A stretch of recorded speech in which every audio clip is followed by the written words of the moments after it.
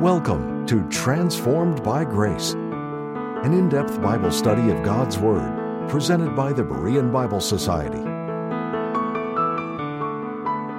Join us each time on this station as Pastor Kevin brings the transforming message of God's grace, revealed through the Holy Scriptures.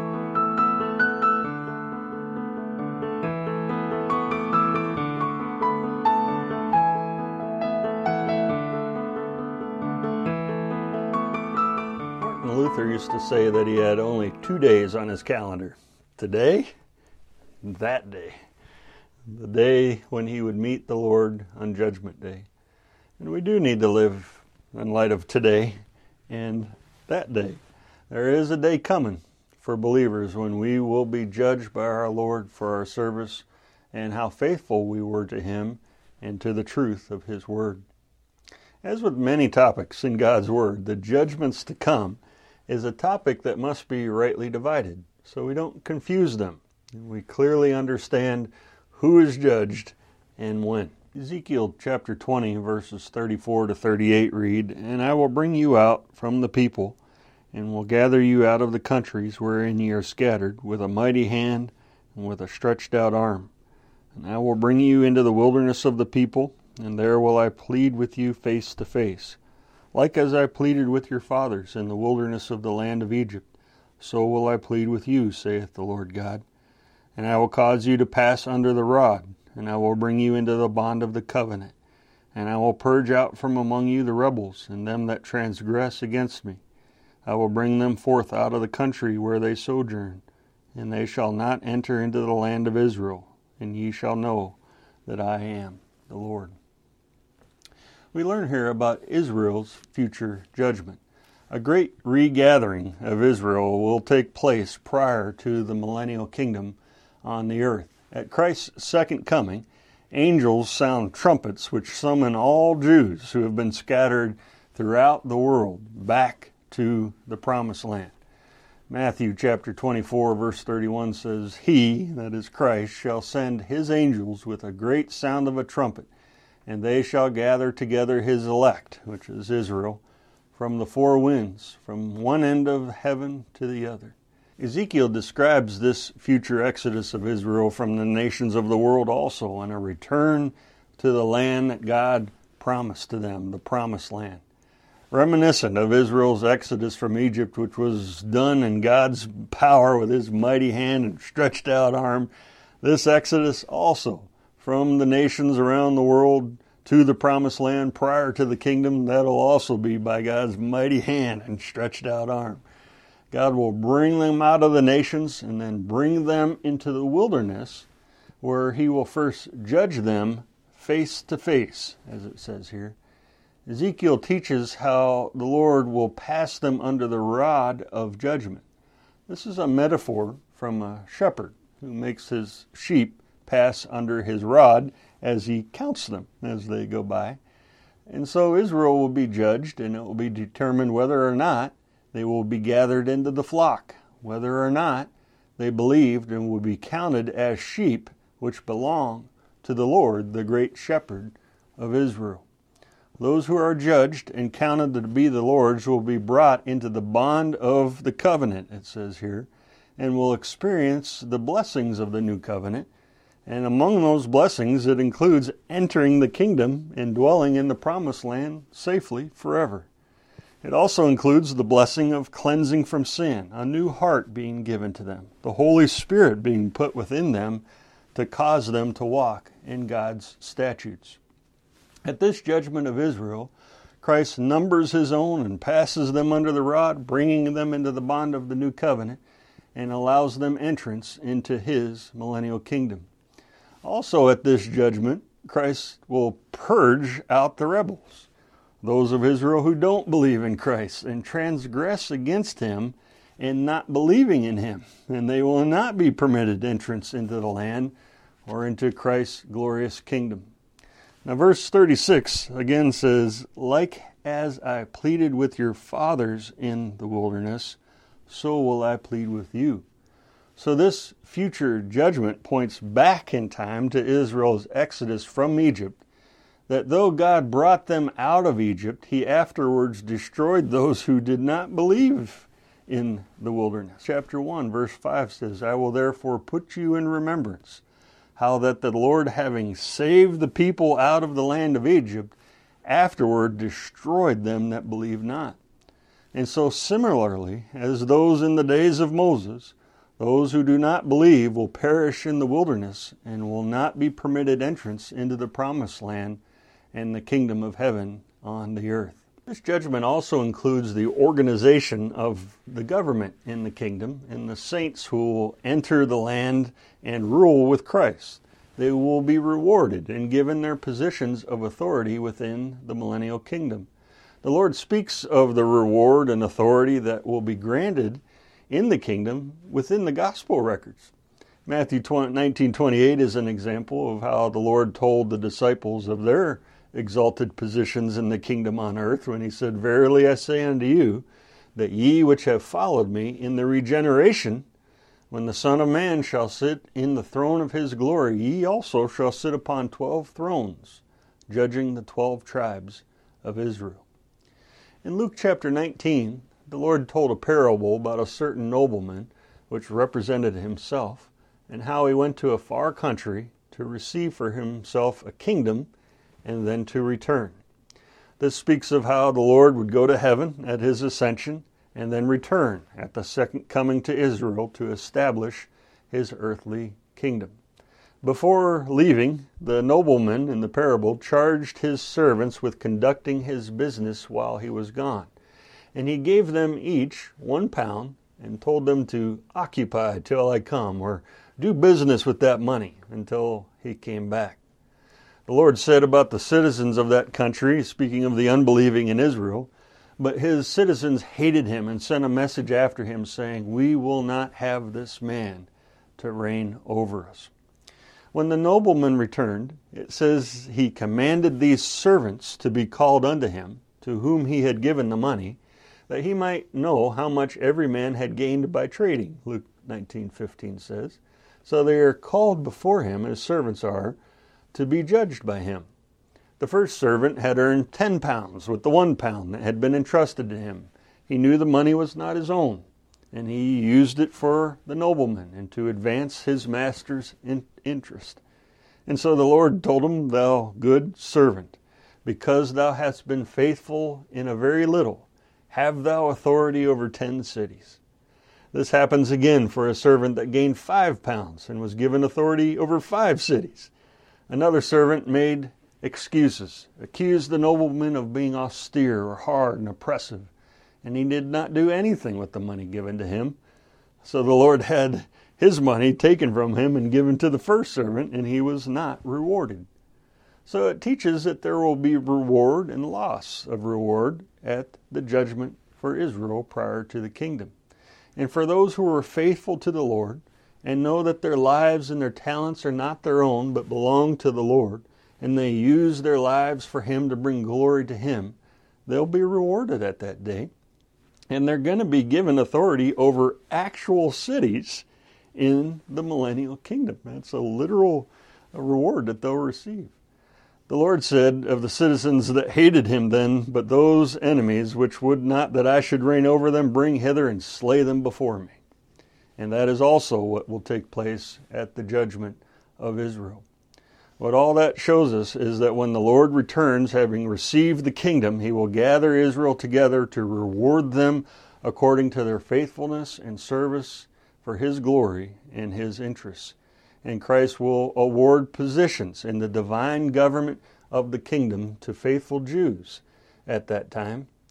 And at the same time, He will also destroy unbelieving Jews who will not have Him to reign over them. Matthew chapter 25, verses 31 to 40 read, When the Son of Man shall come in His glory, and all the holy angels with Him, then shall He sit upon the throne of His glory, and before Him shall be gathered all nations, and He shall separate them one from another, as a shepherd divideth his sheep from the goats. And He shall set the sheep on His right hand, but the goats on the left. Then shall the King say unto them on His right hand, Come ye blessed of my Father, inherit the kingdom prepared for you from the foundation of the world. For I was an hungered, and ye gave me meat. I was thirsty, and ye gave me drink. I was a stranger, and ye took me in. Naked, and ye clothed me. I was sick, and ye visited me. I was in prison, and ye came unto me. Then shall the righteous answer him, saying, Lord, when saw we thee and hungered, and fed thee, or thirsty, and gave thee drink? When saw we thee stranger, and took thee in, or naked, and clothed thee? Or when saw we thee sick, or in prison, and came unto thee? And the king shall answer and say unto them, Verily I say unto you, inasmuch as ye have done it unto one of the least of these my brethren, ye have done it unto me. Also following the Lord's second coming to this earth and to Israel, it says he will sit upon the throne of his glory, and another judgment takes place.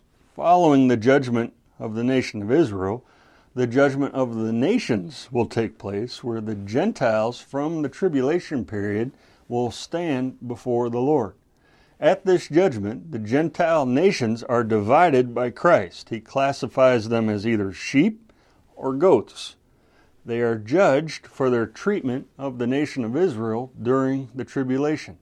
If they help Israel by giving them food when they are hungry, drink when they thirsted, clothes when they were naked, visited them when they were sick, or visited them in prison, doing all this by faith in Christ, they are judged to be his sheep, and they are welcomed into his millennial kingdom. The Lord, you see here, identifies himself with his people. That when these nations help Israel to get through the tribulation, when they can't buy or sell because they don't take the mark of the beast, and they are afflicted with severe persecution by the Antichrist, the Lord says, Inasmuch as ye have done it unto one of the least of these my brethren, ye have done it unto me. The opposite is true as well. If the nations do not assist Israel or help her in the tribulation, the Lord will tell them, Inasmuch as ye did it not to one of the least of these, ye did it not to me. And they are judged to be goats and worthy of everlasting punishment, commanded to depart from his presence forever, and are cast into everlasting fire.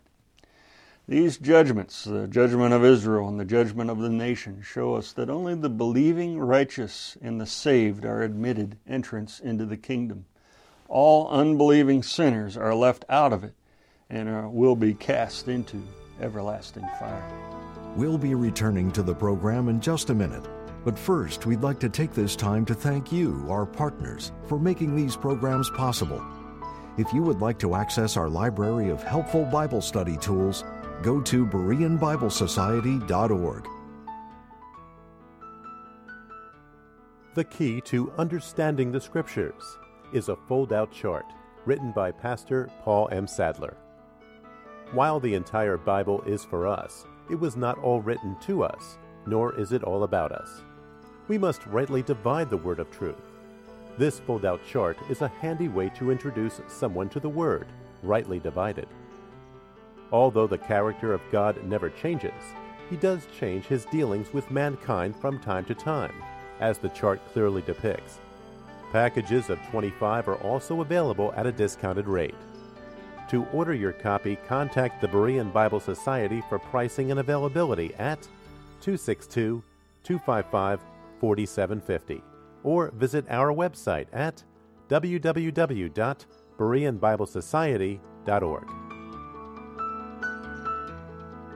To receive our free full-color 32-page monthly magazine, The Berean Searchlight, call 262-255-4750 or subscribe online at www.BereanBibleSociety.org. Thank you again for your generous gifts. And now, back to the teaching with Pastor Kevin. Revelation chapter 20, verses 11, 12, and 15 read, And I saw a great white throne, and him that sat on it, from whose face the earth and the heaven fled away, and there was found no place for them. And I saw the dead, small and great, stand before God, and the books were open, and another book was open, which is the book of life. And the dead were judged out of those things which were written in the books according to their works. And whosoever was not found written in the book of life was cast into the lake of fire. In our next episode, we're going to look into the great white throne in greater detail. This time we're going to make a few brief comments about this coming judgment. 1,000 years after Israel's judgment and the judgment of the nations comes the Great White Throne judgment. It takes place after the millennial kingdom on the earth. This is the final judgment at the end of human history, the last event that will take place before time is done away with and the eternal state is ushered in. The Great White Throne is the judgment for only unbelievers, where they face their doom, they're judged according to their works, and they are cast into the lake of fire. The throne is described as great because the throne exudes power in it. It's going to be a huge, intimidating scene. And it is great because of the great eternal issues involved. It is a white throne which signifies glory, purity, and holiness. White speaks of the infinite purity and holiness of the Lord Jesus Christ, the one that sits on the throne. Being confronted with the perfect holiness of God, standing there in their own righteousness, which is like filthy rags, those present at this judgment will be completely ashamed.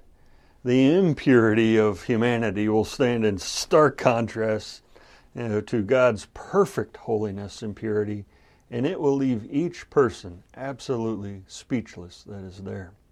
Him that sat on it is the Lord Jesus Christ. John 5:22 says that the Father judgeth no man, but hath committed all judgment unto the Son. Jesus Christ is God. So the infallible, all-knowing, sovereign God sits on this throne. The one who has been sinned against is the judge. The unsaved will be judged out of those things which were written in the books. The books of the Bible are the righteous standard by which all the lost and unbelieving will one day be judged. The Word will show them how infinitely far short they fall of God's holiness, perfection, and glory. It will show the love of God in providing the payment for their sins by the cross of Christ. The one with nail-scarred hands and feet will be the one judging them, who made that payment so they could have had forgiveness of their sins and eternal life. The Word will show them God's provision of salvation during the time they lived, the provision that they rejected. They will be shown how they are rightfully under the condemnation of God because they never believed and because they are dead in their sins. Christ will review and judge the works of the unbelieving before the great white throne to show their unbelief, to show their sinfulness, to show their guilt, to show their just judgment. And this will also determine the degree of punishment that they will endure in the lake of fire forever. The book of life will also be opened. At this point, at the great white throne, all the unsaved will have died and will be dead. And only the names of believers will be left in the book of life. I believe Christ is going to open the page to find where their name should be. We'll show it to them. We'll show where their name was recorded, but all they'll see is a blank space because they were never saved. They do not have life to be in the book of life, and their name was blotted out, and they're going to be cast into the lake of fire and forever separated from God in torment, experiencing the second death. Romans chapter 14, verses 10 to 12 read, "For we shall all stand before the judgment seat of Christ. For it is written, As I live, saith the Lord, every knee shall bow to me, and every tongue shall confess to God. So then every one of us shall give account of himself to God." The judgment seat is a judgment only for the church, the body of Christ. When the rapture happens prior to the tribulation beginning, the whole body of Christ will be in heaven, from the Apostle Paul to its last member, and it's at this time that the Lord will judge the body of Christ. We are each individually accountable before God for what we believe and how we live the Christian life, and we're going to answer for it that day before the Lord at the judgment seat of Christ. Now, Scripture is clear that God has a system of rewards and crowns for the church that will be decided at this judgment by Christ. 1 Corinthians 9:25 teaches, "Every man that striveth for the mastery is temperate in all things. They do it to obtain a corruptible crown, but we an incorruptible." 2 Timothy 4:8 says, "There is laid up for me a crown of righteousness, which the Lord, the righteous judge, shall give me at that day, and not to me only, but unto all them also that love his appearing." Also decided at the judgment seat is the degree of glorification of our resurrected bodies, and that will be decided by the Lord at the judgment seat. 1 Corinthians 15:41-42 says, "There is one glory of the sun, another glory of the moon, another glory of the stars. For one star differeth from another star in glory, so also is the resurrection of the dead." That teaches us that there will be varying degrees of glory within our resurrected bodies based upon our faithfulness in service for the Lord. Our reigning position will be decided at the judgment seat as well. 2 Timothy chapter 2, verse 12 says, "If we suffer, we shall also reign with him. If we deny him, he also will deny us." Paul tells Timothy that if we take a stand and we suffer for standing for the truth, we will be given a higher reigning position in heaven with Christ for all eternity. But if we deny him, or we are ashamed of Christ, unwilling to stand for him in the truth of his word, he will deny us a higher reigning position with him. 1 Corinthians chapter 3, verses 10-15 read, "According to the grace of God which is given unto me as a wise master builder, I have laid the foundation, and another buildeth thereon. But let every man take heed how he buildeth thereupon. For other foundation can no man lay than that is laid, which is Jesus Christ. Now if any man build upon this foundation gold, silver, precious stones, wood, hay, stubble, every man's work shall be made manifest, for the day shall declare it, because it shall be revealed by fire. And the fire shall try every man's work of what sort it is. If any man's work abide, which he hath built thereupon, he shall receive a reward. If any man's work shall be burned, he shall suffer loss, but he himself shall be saved, yet so as by fire." Moses was the master builder of the Old Testament tabernacle. God gave him the plans and specifications, telling him, "See that thou make all things according to the pattern showed to thee in the mount." The Apostle Paul, too, was a master builder. As Moses represents and was given the law, to the Apostle Paul, God gave by special revelation the plans and specifications for the building of the church of the body of Christ. The plans and specifications for this church, though, were kept secret since the world began, until it was revealed to and through the Apostle Paul. Paul does not say that he had been building on the foundation which another had laid. He was not building on the foundation of Christ as Messiah and King of Israel, as that's revealed in Scripture. He says, "I have laid the foundation, and another buildeth thereon." A new dispensation was ushered in with the raising up of Paul, in which the foundation of Christ is presented not as the King of Israel, but as the head of the church, the body of Christ. And Paul says, "On that foundation let every man take heed how he buildeth thereupon." He cautions those who serve and build on the foundation of Christ today that we are to do so according to Christ's heavenly ministry that he is carrying out today in heaven in his exalted position. At the judgment seat of Christ, each and every work will be tested and revealed by fire, 1 Corinthians 3:13 says. Now, fire in the Scriptures speaks of the Scriptures, of the Word of God. Jeremiah 23:29 says, "Is not my word like as of a fire, saith the Lord?" Our works will be tested and tried by God's Word, and specifically that portion of God's Word of the grace truth revealed in Paul's epistles, which gives us the commands of Christ for the church today.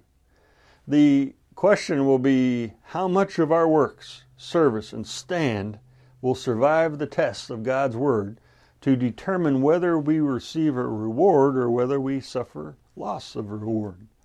If we live, work, and serve according to the law, we make known a wrong or mixed gospel for today. We try to live by instruction meant for a different time, a different people, a different dispensation.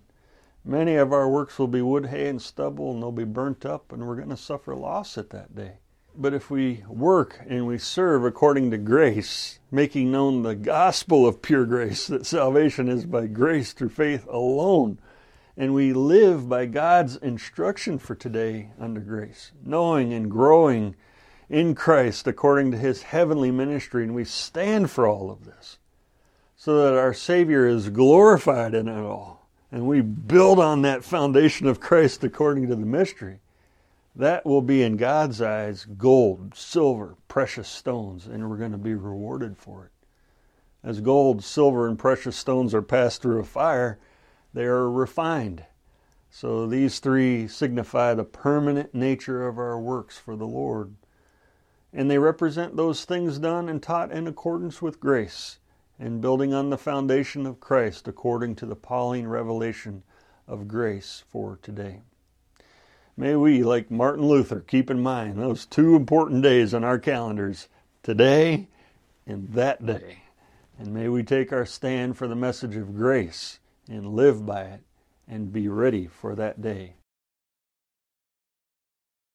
The Berean Bible Society was founded over 75 years ago for the sole purpose of helping believers understand and enjoy the Word of God. Our organization holds without apology to all the fundamentals of the Christian faith, and we believe that salvation is by grace through faith alone, based on the shed blood of the Lord Jesus Christ. We also emphasize the importance of rightly dividing the word of truth and understanding God's Word in light of the Pauline revelation for today. Paul is the apostle of the Gentiles, and it is our firm conviction that in his epistles alone we have the doctrine, position, walk, and destiny for the church of the body of Christ during the present dispensation of grace.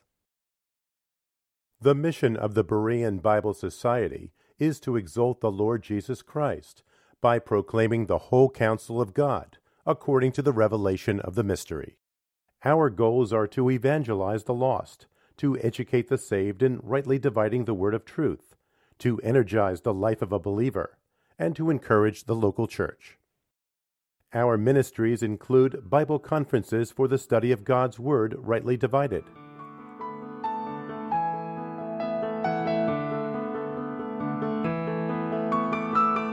Thank you again for tuning in to Transformed by Grace. We appreciate your prayer support and the financial gifts. The purpose and mission of the Berean Bible Society is to help you understand the whole counsel of the Word of God. For more information, visit our website at www.bereanbiblesociety.org or give us a call at 262-255-4750. Or if you prefer, write us at the Berean Bible Society, P.O. Box 756, Germantown, Wisconsin, 53022. Now until next time, may you be transformed by God's grace.